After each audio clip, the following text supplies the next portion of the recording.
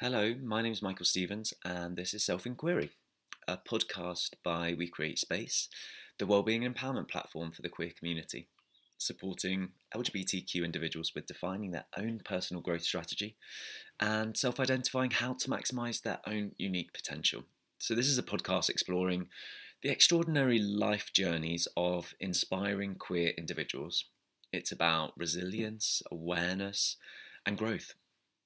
We'll be covering topics such as identity, sex, relationships, purpose, health, and of course, love.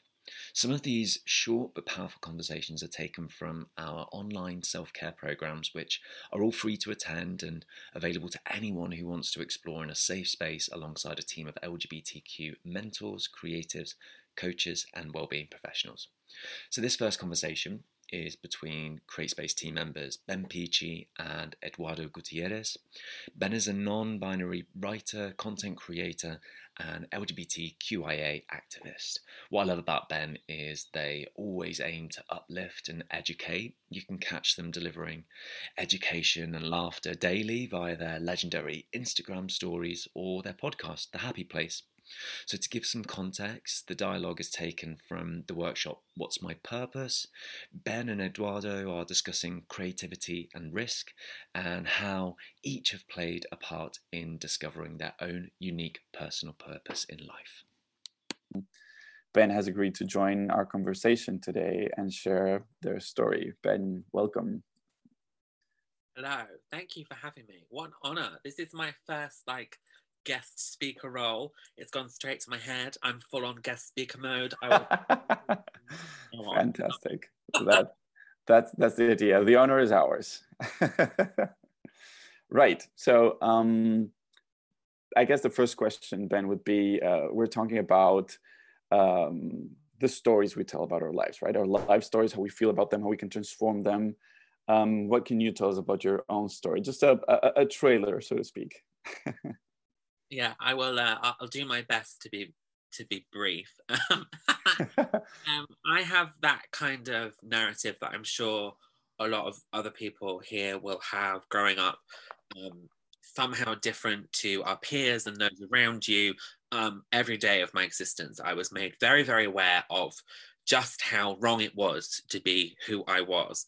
And I feel that until I was 20, I really lived my life for other people. I never really saw, the benefit of answering my own questions and going, yeah, that sounds great. I never really gave myself permission to be me. And it wasn't until I went to university at 21, I moved to London from a very rural place in Yorkshire, that I had my eyes opened. I suddenly, I saw a different route that was focused on saying yes instead of saying no. Sort of seeing other creative queer people around me was the best thing I ever did for myself, because it really allowed me to live my life fully. And from those days, instead of every time, when you get a question in your head that says, should I do that? Before I would have gone, no, you can't do that. I've just consistently said yes. I've made sure that I'm safe. I've made sure that, to the best of my ability, I'm pleasing myself. And I've just continued to say yes. And realistically, I've not looked back since. And I'm where I am today because I put my own pleasure first, which I think to the outside world is like pure selfishness. But to be honest, I believe in the spotlight theory, which is, that no one else cares about anybody else. So you putting yourself first does no one else any harm, and is really where my journey starts and where my journey will continue to grow from. Mm-hmm. Wow. Thank you. I was wondering, you just talked about the sort of journey into the university level, and from what I understood, that's where sort of your eyes opened and you thought, oh my God, these other stories are possible. Could you tell us a bit more about how that impacted you? What did it feel like? How were those other stories sort of opening up new paths for your own story? Yeah, absolutely. I feel like I was in my very early 20s, and I feel like I'd not had my teenage years. My teenage years were lost, you know, to bullying, to misery, to sadness. And when I got to uni, you know, it's one of those things. It's not like you're playing somebody else, but also you're being yourself without your history. You know, you go to the same school, you grow up with the same people. Everyone knows everything that ever happened to you, and you're stuck in that past. But when you go somewhere new and a new set of people, you have the option just to filter what's gone behind.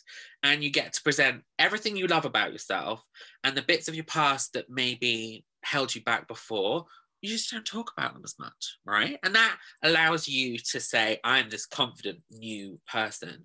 And seeing other people also going through that metamorphosis, I suddenly just started doing things that I never would have done. And I remember for me, in terms of visual identity and sort of my gender identity, it was looking at clothes as being genderless. And I remember buying these wide leg trousers from the women's section. And like looking back now, they're the most boring things ever. But at the time, it was like lights came down on me.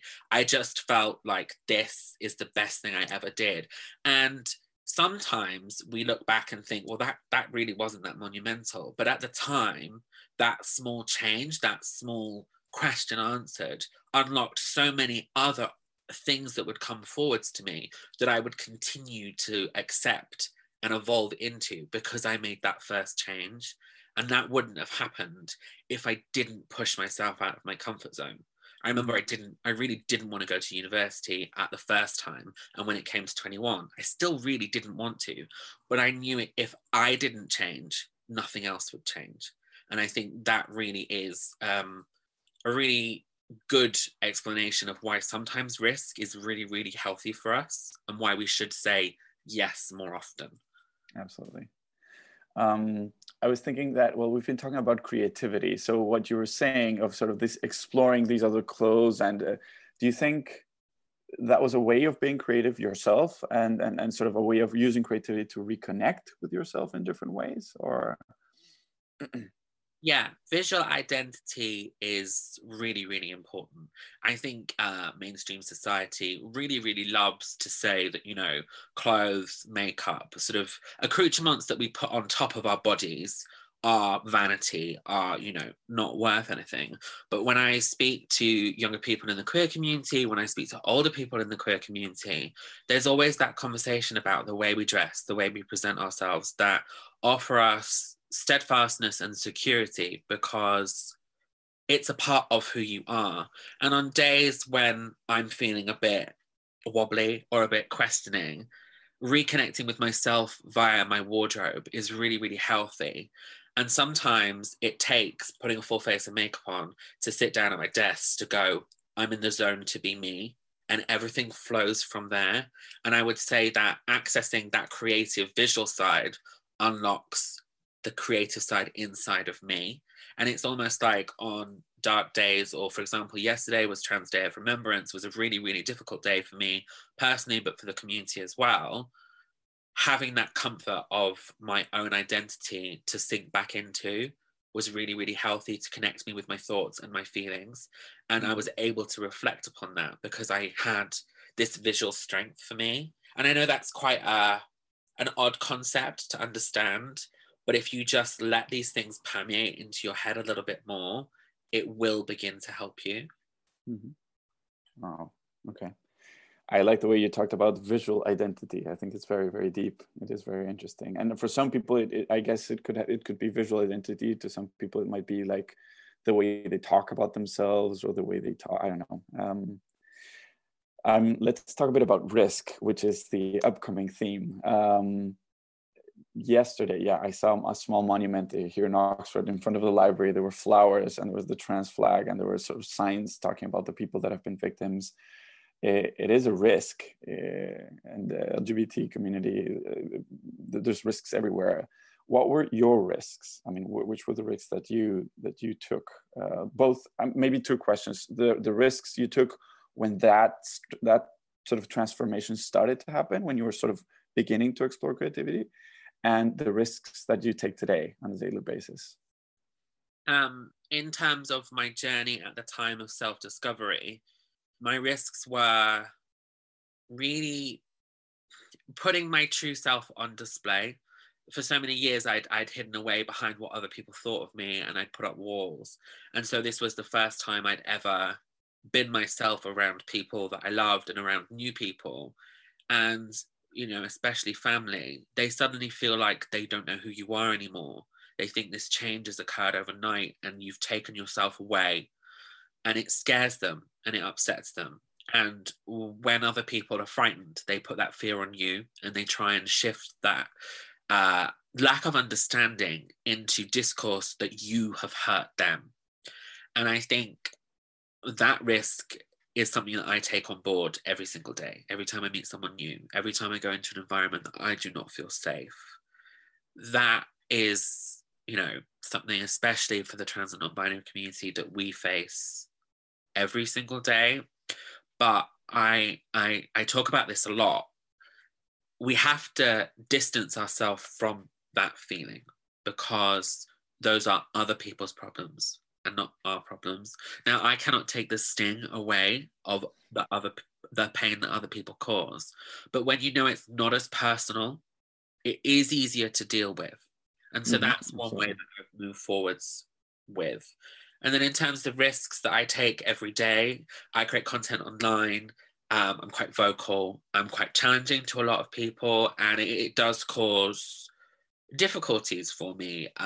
Just a trigger warning, I do deal with death threats weekly. I do deal with a lot of hate on Twitter, DMs and emails that are just vile, that no one should have to deal with.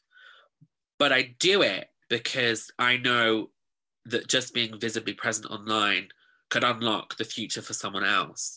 And I'm in a place where I'm strong, I'm comfortable, I'm confident. I can deal with those things. And my risk will help the next generation face far less risk. And it also pays it back to, you know, the communities that our community is built upon and the risk they gave to us. You know, I think 90% of our self should be for ourselves, but when you are in a place of comfort and confidence, you do owe it to the community to pay it back. But you know, that's just a little bit off topic. But yeah, no, it was beautiful. And I love the fact that, I mean, you started talking about the spotlight and talking about, you know, focus on yourself, and I totally agree with that. But it's interesting that you also talked about others and, you know, the risk that others might take in the future generation. So in a sense, you're not just thinking about yourself. I mean, my point is that there's no contradiction between what truly answers to you and what truly helps others. I think that's very interesting. I mean, it's clear that you finding yourself and sort of focusing in who you are definitely will have a positive impact in other people. And I think that's amazing. I think it's very, very beautiful. yeah, yeah. So you think those risks are worth taking? Those risks are worth taking for me now. But if you were at the beginning of that journey, those risks are not worth taking. And I think that's where you split apart the spotlight and you split apart caring for other people. I think when you are at the start of a journey and you've taken that step away from what you know, you've taken that risk, there's a lot of variables. And I think in order to provide solace and comfort, minimize those variables. So take less massive leaps and take smaller steps. And eventually, when you look back, you'll realize that you did take big risks, but they didn't feel like that at the time. And I think we have to put our safety first. You know, as a community, the LGBTQ plus community, we are still very marginalized. And as far as we go, with one foul swoop, it can all be taken away from us. And where would we be then? And that's when you go back to, you did what you did for you, and there was a reason behind it. I think what might be contradictory is that I didn't know where I was going at the time, but I'm here today doing everything that I love, creating podcasts, creating stories, being present on social media, writing my first book. I think somewhere deep down, that's where I wanted to go. Had I vocalized it at the beginning, had I written those things down, I might have got here a little bit quicker, because I think I've got confused in the past. So I think, You know, we can be scared to put things on paper, to write things down, to say it out loud, because we're like, well, what if it never happens? But if you put it down at the start and then you do it, you'll look back and go, I've done it. And that sense of achievement will really nourish your soul. And that's why risk is really important. Mm-hmm. Wow. Well, thank you. Thank you for sharing. Thank you for everything you've told us. Yeah, definitely tons of creativity and risk taking there as well. So yeah, thank you for your story. Thank you for being strong, and thank you for being with us today. This next conversation is between Ahmed Mulahi and Daniel Pillai, the Canadian TV host and personality. Ahmed was facilitating our 2-day virtual retreat and LGBTQ leadership program called Who Am I? And Daniel was joining us as a guest speaker. Daniel is the wonderfully exuberant writer, producer, and media host based out of Toronto, Canada. He's also an openly gay man of South Asian heritage who, what I would describe as having a very healthy relationship with the colour pink. Daniel is always using his platform to uplift others. He doesn't shy away, though, from telling it how it is and sharing his unique story of navigating the trials and triumphs as a gay man. We had the pleasure of listening to Daniel talk about his life, his career, but also his struggles with his race, religion, and sexuality. So we had a small chat 2 weeks ago, and we kind of started to explore, and I had like an idea about your story, but why don't you just, like, for people who never attended that workshop, if you can just remind us about your story, if you just introduce yourself and give us a brief about your story. And specifically, what was the struggles to come to term with your sexuality in the past? So, I mean, big question. So I'll try to be as compact as possible. But I came out when I was 25 years old. So that was 10 years ago.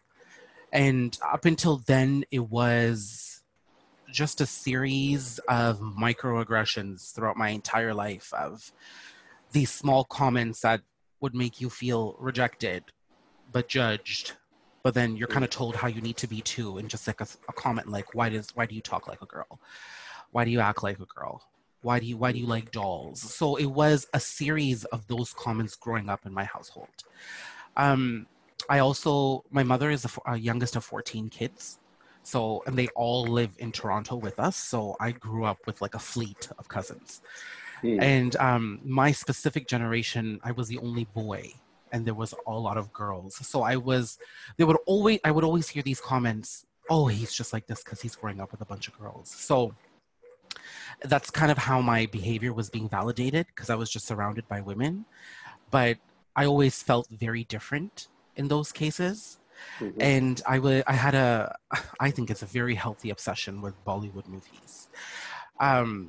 And, you know, like I would always emulate these classy, these graceful, these beautiful actresses. And I always felt like I wanted to be that. I aspired to be that. And if I ever danced or wore one of my mom's skirts and stuff, I was either laughed at because, oh, here's a little boy acting, you know, the way he shouldn't act. So they enjoyed it as a mockery. Or I would be shamed for being that way and then asked to stop. And that was usually more of I'd say, the yelling from my dad or being dragged out of a room, so to speak. So a lot of these things over time just made me not want to express, because it's the expressions that were bringing this negative attention towards me and what was making me feel like I was being rejected. So over time, as I grew up, I started to just speak less. I started to express less, and I just became quiet. And I'm a very expressive person. So it was like containing this really high energy, and it was always a challenge because I'd have a spurt with people I was comfortable with, and then all of a sudden, 20 minutes later, I could be like a mouse, just very quiet in the room. So it was a lot of extremes. And I'd say, I do want to mention this, it gets very personal, but I think it's a lot of things that a lot of us experience, whether we're gay or not.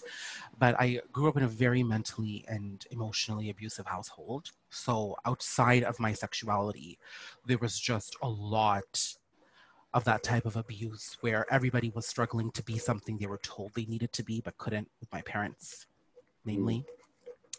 And I was being sexually abused by my dad's brother as well as I was growing up. So it was just a lot of layers that where I felt like I needed to be something for people who weren't accepting me. And then, of course, I mean, the normal stuff at school. I mean, that was, even though it happened and I'd feel ashamed, I had my friends who made me feel great about who I was. So there was still a sense of freedom at school. It was coming home that was always difficult. So, and then I just woke up one day and I said, fuck it. And then I just told my mom I was gay. And then it's literally been that sort of don't give a damn type of attitude since. What caused that? I was just tired. I was tired. I'd have body aches and pains. I was tired of not feeling like I could talk to the people I wanted to talk to. At that point, I wasn't exploring relationships, and that was an area that I wanted to explore. And I was like, you know what? Like, why am I living for these people who don't understand who I am? Like, I'm just gonna die either young, I'll just die young, or I will just never live up to the standard that they have for me. So why should I even try? I'd rather just set the new standard. And that was my sort of identity at the time. And how do you feel about the new standard now? Oh, I love it. I think it's amazing. I mean, listen, I mean, even with that radical sense of acceptance on the other end, and then, you know, talking in these intimate groups right now, I've realized I've just buried my head in the sand in certain areas too. You know, I recently ended up romantically connecting with this guy, and it was just really, really deep, but he wasn't out and I was. And a lot of what he was experiencing was immediately triggering wounds that I had not healed, that I had kind of just surfaced. And, oh, he's on TV now. Like, and I felt like now I was just expressing. Who does that remind you of? My level of expression? No, about that person. Oh, of me. It was a total of like, I felt like I was looking back at myself in that experience. Like, it triggered all my own wounds, and I was like, oh my God, you know, I'm a mess in the most beautiful way possible. But I just realized it was a lot of work. And then I end up in this pandemic, and then I have no choice, but I felt but to deal with it, because now I'm at home, and, you know, it's been a great journey since. So it's been a lot of extremes, I'd say. And how did you come in terms with it, like through this pandemic? What resonated? What was like the aha moment that you kept on realizing, or what other things that you never knew that existed and they came to the surface? Well, it was definitely my relation with this gentleman. So I started to see some toxic patterns in him. And then I'd be like, oh my God, I did that too. And then I had this like light bulb moment. I'm like, oh my God, like, I didn't do great things, you know? So then it became this journey of going back and understanding where I was in those moments, whether it was trying to explore relationships with women, which I did do. Like, my long-term relationships have been with women in my life prior to coming out. Just how I probably, through the negativity of the sexual abuse and the rejection of my father and not having a great experience with him, how in the early stages of being out, I gravitated more towards men who wanted to have a vicarious relationship with me and not have a level of commitment. And that took me down probably another rabbit hole, because I'd end up feeling very taken advantage of. Like, almost like a testing ground. They felt safe, you know? And where do you go in these moments? Like, what kind of behaviors that arises when you feel rejected, or you feel, you know, that there is this kind of sense of I don't deserve this. What is the kind of coping mechanism that takes place? Food. Mostly cheddar cheese and bagels. a lot of cheddar cheese and bagels. And that's where I'd go. I just overate. But that's before I even knew I was gay and I was dealing with my sexuality. With the other things happening at home, I ate. And to the point where I was almost 450 pounds. And how does that soothe your body? You know, I thought I carried myself very well, to be quite honest. Like, it was evenly distributed, so I did have a sense of pride there. But I just didn't feel great after those moments, you know? Like, it was not a solution. You just feel this urge to, you know, fill yourself up with something that made you feel comfortable. So I'd just go and I'd eat. And I'd eat with no limit. And then afterwards, I felt guilty about eating. And then when I felt guilty about eating, I felt guilty about the way I felt. And then it reminded me of that hollow experience. And it just was a cycle that repeated itself over and over and over again, which I'd say got better when I came out. You know, obviously there was a huge weight that was lifted, but now it's become a habit. Whenever I feel stress or whenever I feel anything that I don't want to feel, like I have the tendency to go towards food. Yeah. And where are you now with this self-acceptance, with this journey? Well, you know, it's you know, like I said earlier, like, I mean, healing is a journey. Like, it'll never be a destination. You know, there's always, it's a journey to self, you know. So I'm in a very comfortable place right now. Over the past few months, you know, I've really sort of analyzed this relationship I had with this gentleman and really used that as an experience to go back into the parts of who I used to be and understanding where I'm at with those experiences today.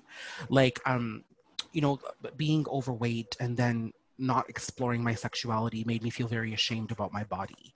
So I'm really sort of sitting with that and understanding what narratives have I created to help keep me single and not want to be intimate or vulnerable, because it brings back moments of this pain, you know?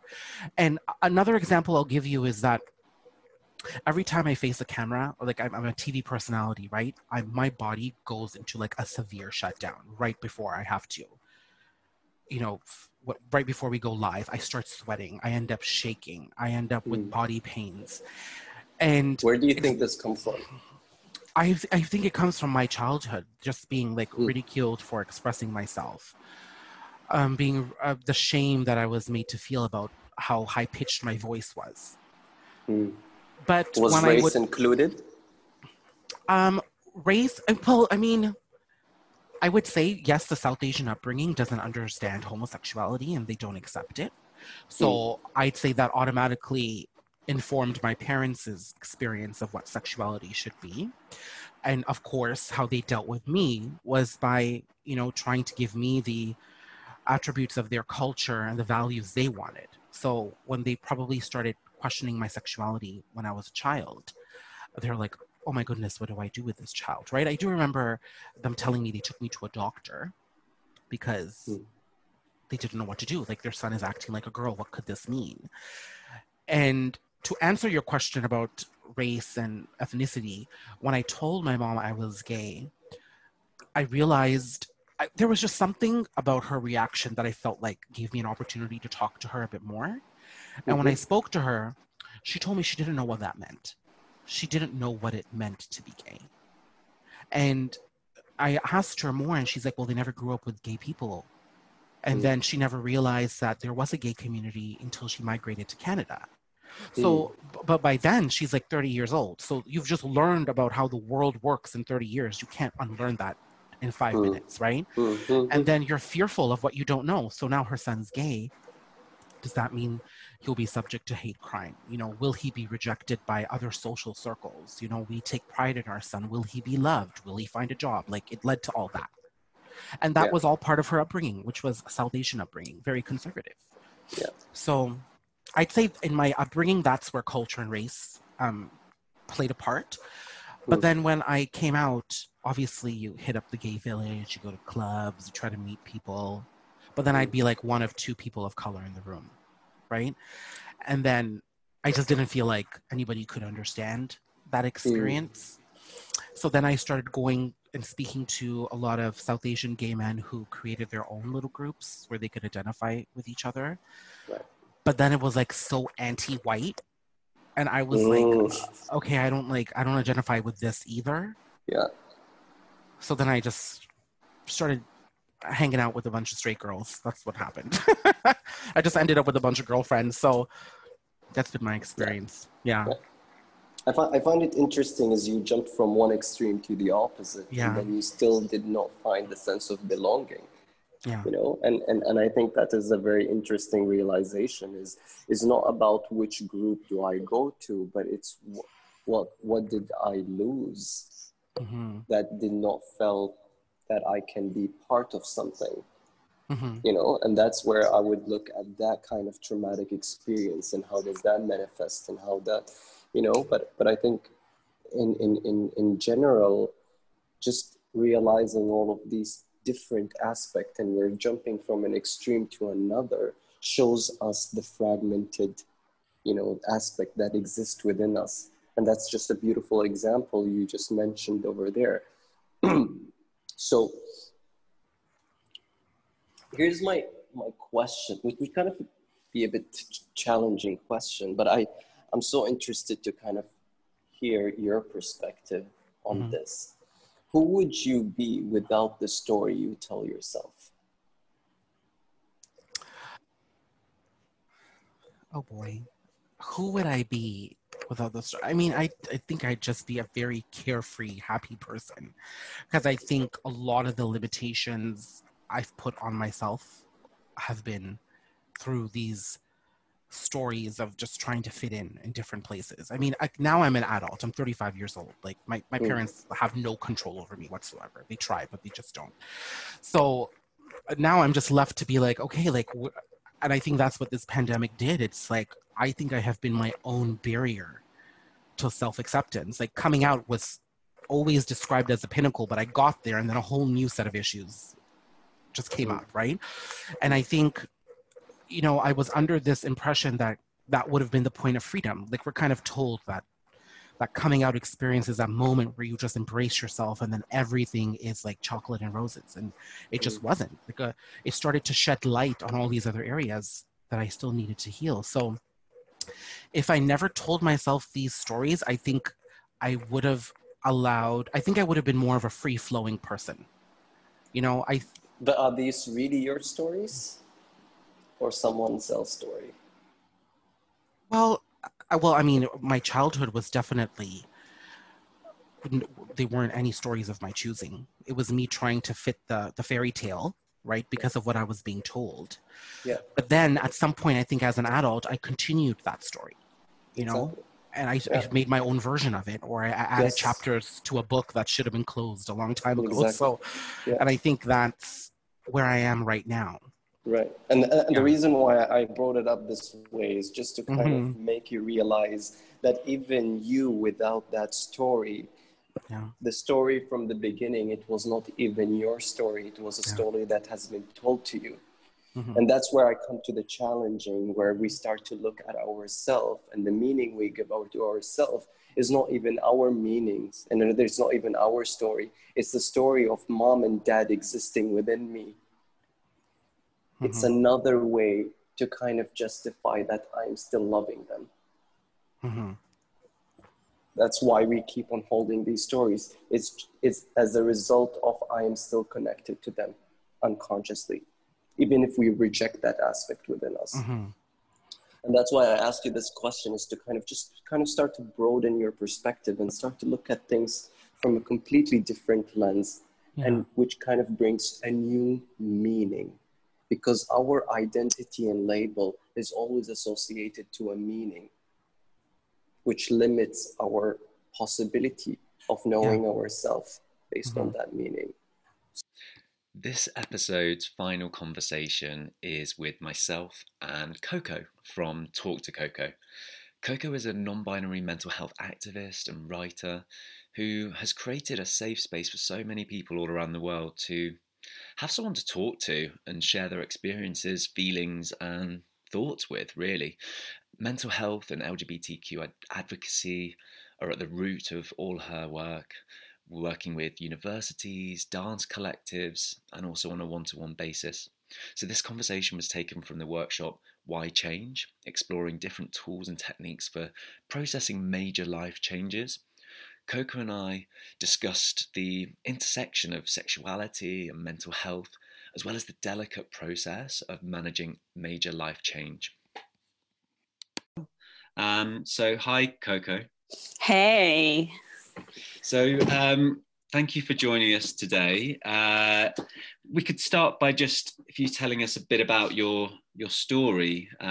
Today's all about kind of processing change and harnessing it for personal growth. So if you could kind of tell us a bit of your story, I guess with a bit of insight into a major life event that you've been through. Yeah, sure, definitely.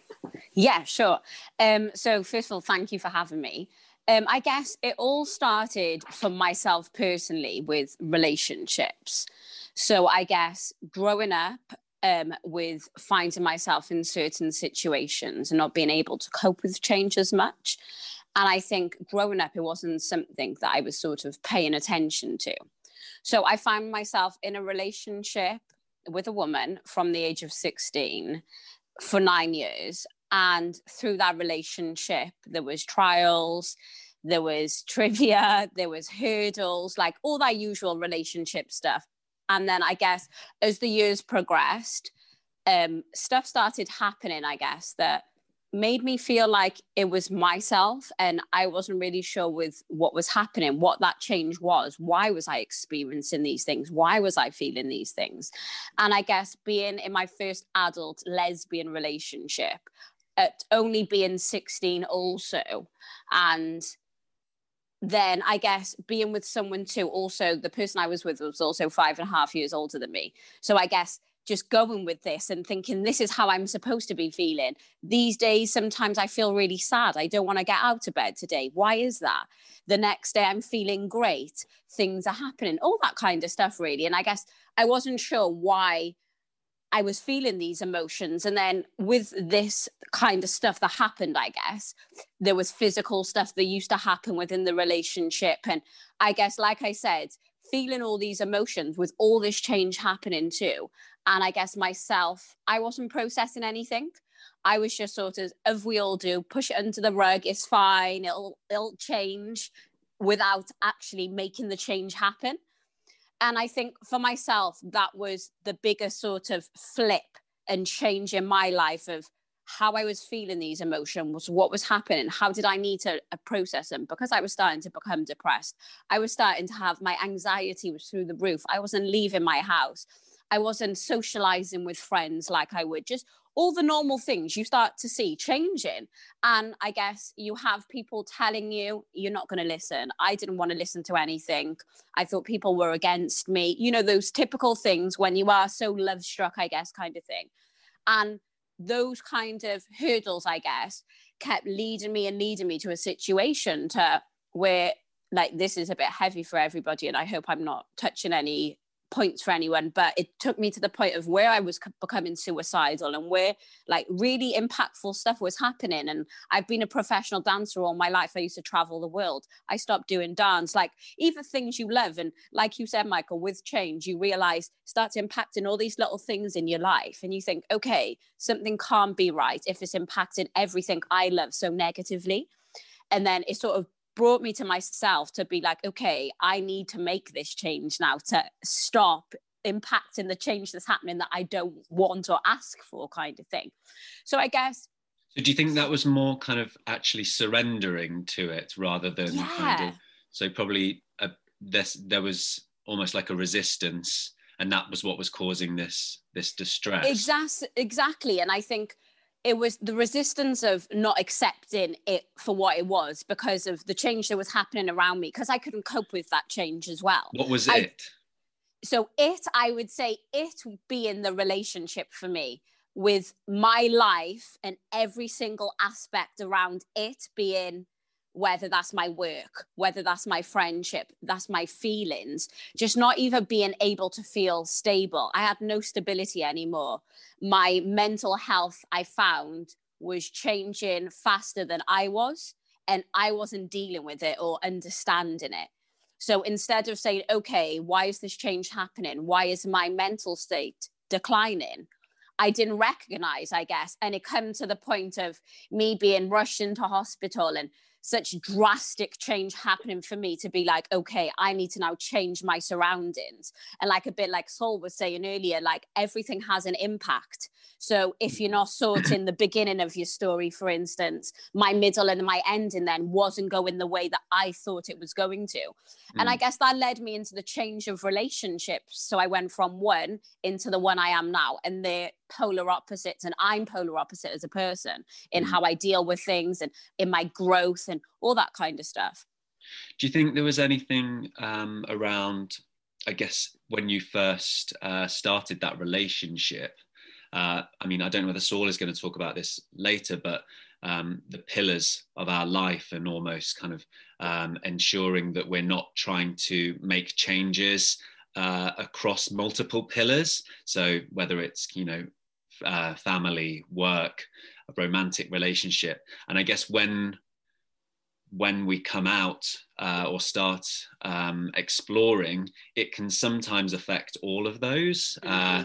And that's where this kind of domino effect can happen. And then it becomes a bit confusing because we don't know actually what is the originating experience. So you mentioned kind of externally how that was showing up and some of those internal struggles as well. What did you actually do to connect more with yourself, to understand what you needed? So what I needed to do to connect with myself, I needed to really deep myself. And what I mean by that, I needed to get into accepting me, first of all, and accepting my change. So my change period and my growth and my connection, let's say, with this sort of protocol of change and dealing with it was laying in a hospital bed. I had just had my appendix out. I had a wife, because we were married at the time, that didn't come and see me for 10 days. And then I had this other person there that was showing me all this attention, all this understanding. So for me, it was connecting with somebody and speaking on a level of self-acceptance. Because I think with our mental health and with change, just the biggest thing I think personally is the fact it's so daunting. So it's just admitting and, like we said, accepting and thinking, okay, now what can I do to connect with that, to change the forward, the future? So for me, it was really deepening with myself and knowing I had to make those changes myself.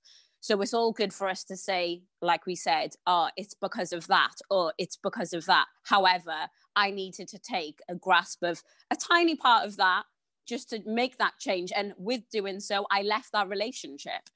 Yeah. So you mentioned it was daunting. I guess that's the risk part. Yes. So what was the risk that you were kind of, what did you risk losing, or what was actually scaring you? Yeah, I think the whole thing was scaring me was the fact that I thought that I was losing my support. And I think for our mental health, support is one of the key factors. That's what keeps us going. That's what keeps us alive, in the sense of we need support. So I think for myself, I had latched onto someone and so many sort of negative emotions that I was used to feeling. So the anxiety, the stress, the depression, that become my normality. So it was daunting, the fact of leaving and breaking sort of that chain and feeling free, you know, like shaking it off to be like, okay, I need to do this for myself now. I need to get into that change, put my big girl boots on kind of thing, and like step into that. Yeah. And it was daunting. And I think for all of us, we've all been in relationships, whether it's good to bad, bad to good, or just wasn't working for ourselves. And I think it's that change of everything's going to be new for me tomorrow kind of thing. I'm going to wake up, I'm going to be by myself. I'm not going to have someone to kiss goodnight. You know, those little things that keep us going as human beings. We need the connection. The relationship is what keeps us all going as people. And I think, as we all know, if we were all just by ourselves forever, that would be hella lonely. None of us we'd all be depressed, right? Do you know what I mean? Kind of thing. So I just learned, I guess, too, that relationships were super important, that I wasn't realizing, and I was ignoring the ones that sort of mattered as well. Okay, thanks. And how do you handle vulnerability now on a kind of daily basis? This is a good one. So I guess with vulnerability, it's more, how can I say, right? So I guess I take it step by step, day by day. Because with now, especially, I'm sure we can all relate with everything changing in the world. Rules and regulation are changing daily. Our lives are all changing. Some people got a job one day, some people haven't.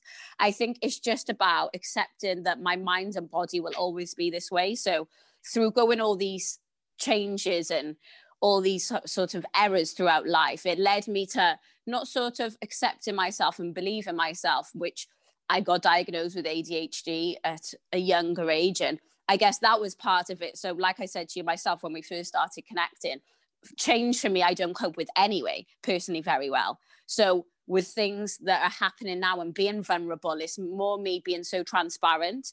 So by me being honest about myself, allows me to be vulnerable and allows me to realize it's okay. And I think that is scary for us all to give ourselves to people, even we don't know, the world, the innocent, especially because society tells us all we must be certain ways. So whether you're gay, whether you're religious, whether you're a person of color, no matter what it is, society will always try and box us in. So I think it's just breaking through that and allowing change to happen, and change can be a good thing. It's not always as scary as we imagine, I guess. Awesome. Thank you very much for that. That was great. No problem. That's all for this episode of Self Inquiry, but be sure to subscribe to hear more, or check out our live programme schedule and be part of the conversation. Sending you a virtual hug from the team here, and even if you do nothing else today, remember to breathe, create space, and stay curious.